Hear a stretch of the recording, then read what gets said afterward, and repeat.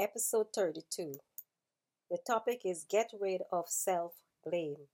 Get rid of self blame. What is self blame?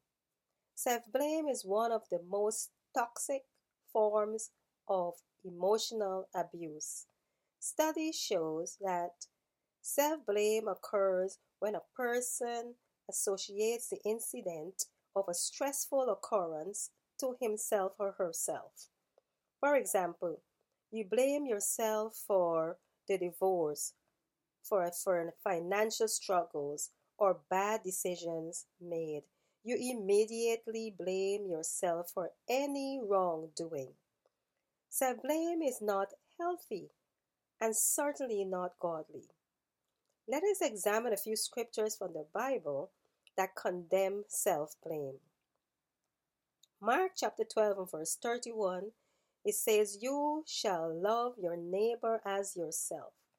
For you to be loving, kind, and compassionate to others, you must first be the same to yourself. Romans chapter 8 and verses 1, it says, "Therefore there is now no condemnation for those who are in Christ Jesus." The scripture is saying that God will not find you guilty or punish you if you believe in Him. In 1 John chapter 3 verses 1, it says, "See what great love the Father has lavished on you. He has lavished on us, that we should be called children of God." And that is what we are. The reason the world does not know us is that it did not know Him. For this is God's unconditional love for you and me. My friends, to get rid of self blame, you must be aware of your blessings. Stop and take stock of your many blessings. Start with, God woke me up this morning. You are breathing for yet another day. Then thank God for your family and friends, your job, your health.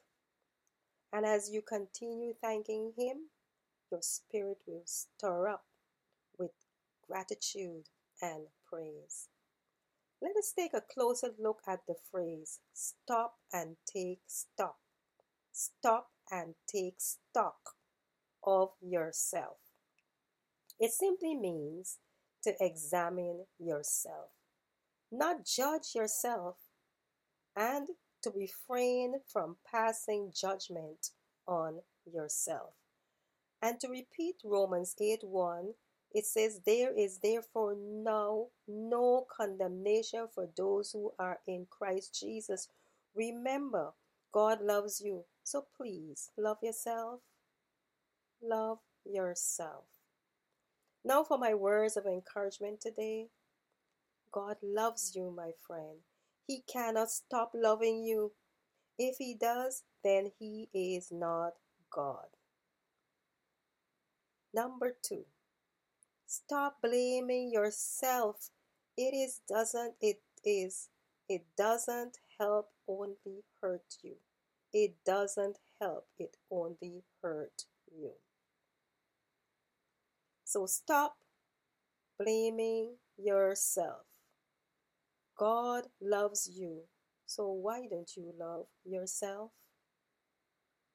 And I want to say to you today in closing, speak love to others, show love, for love is an action word. And God loves you. I must emphasize, God loves you. And I love you too. So have a blessed day until I hear from you again.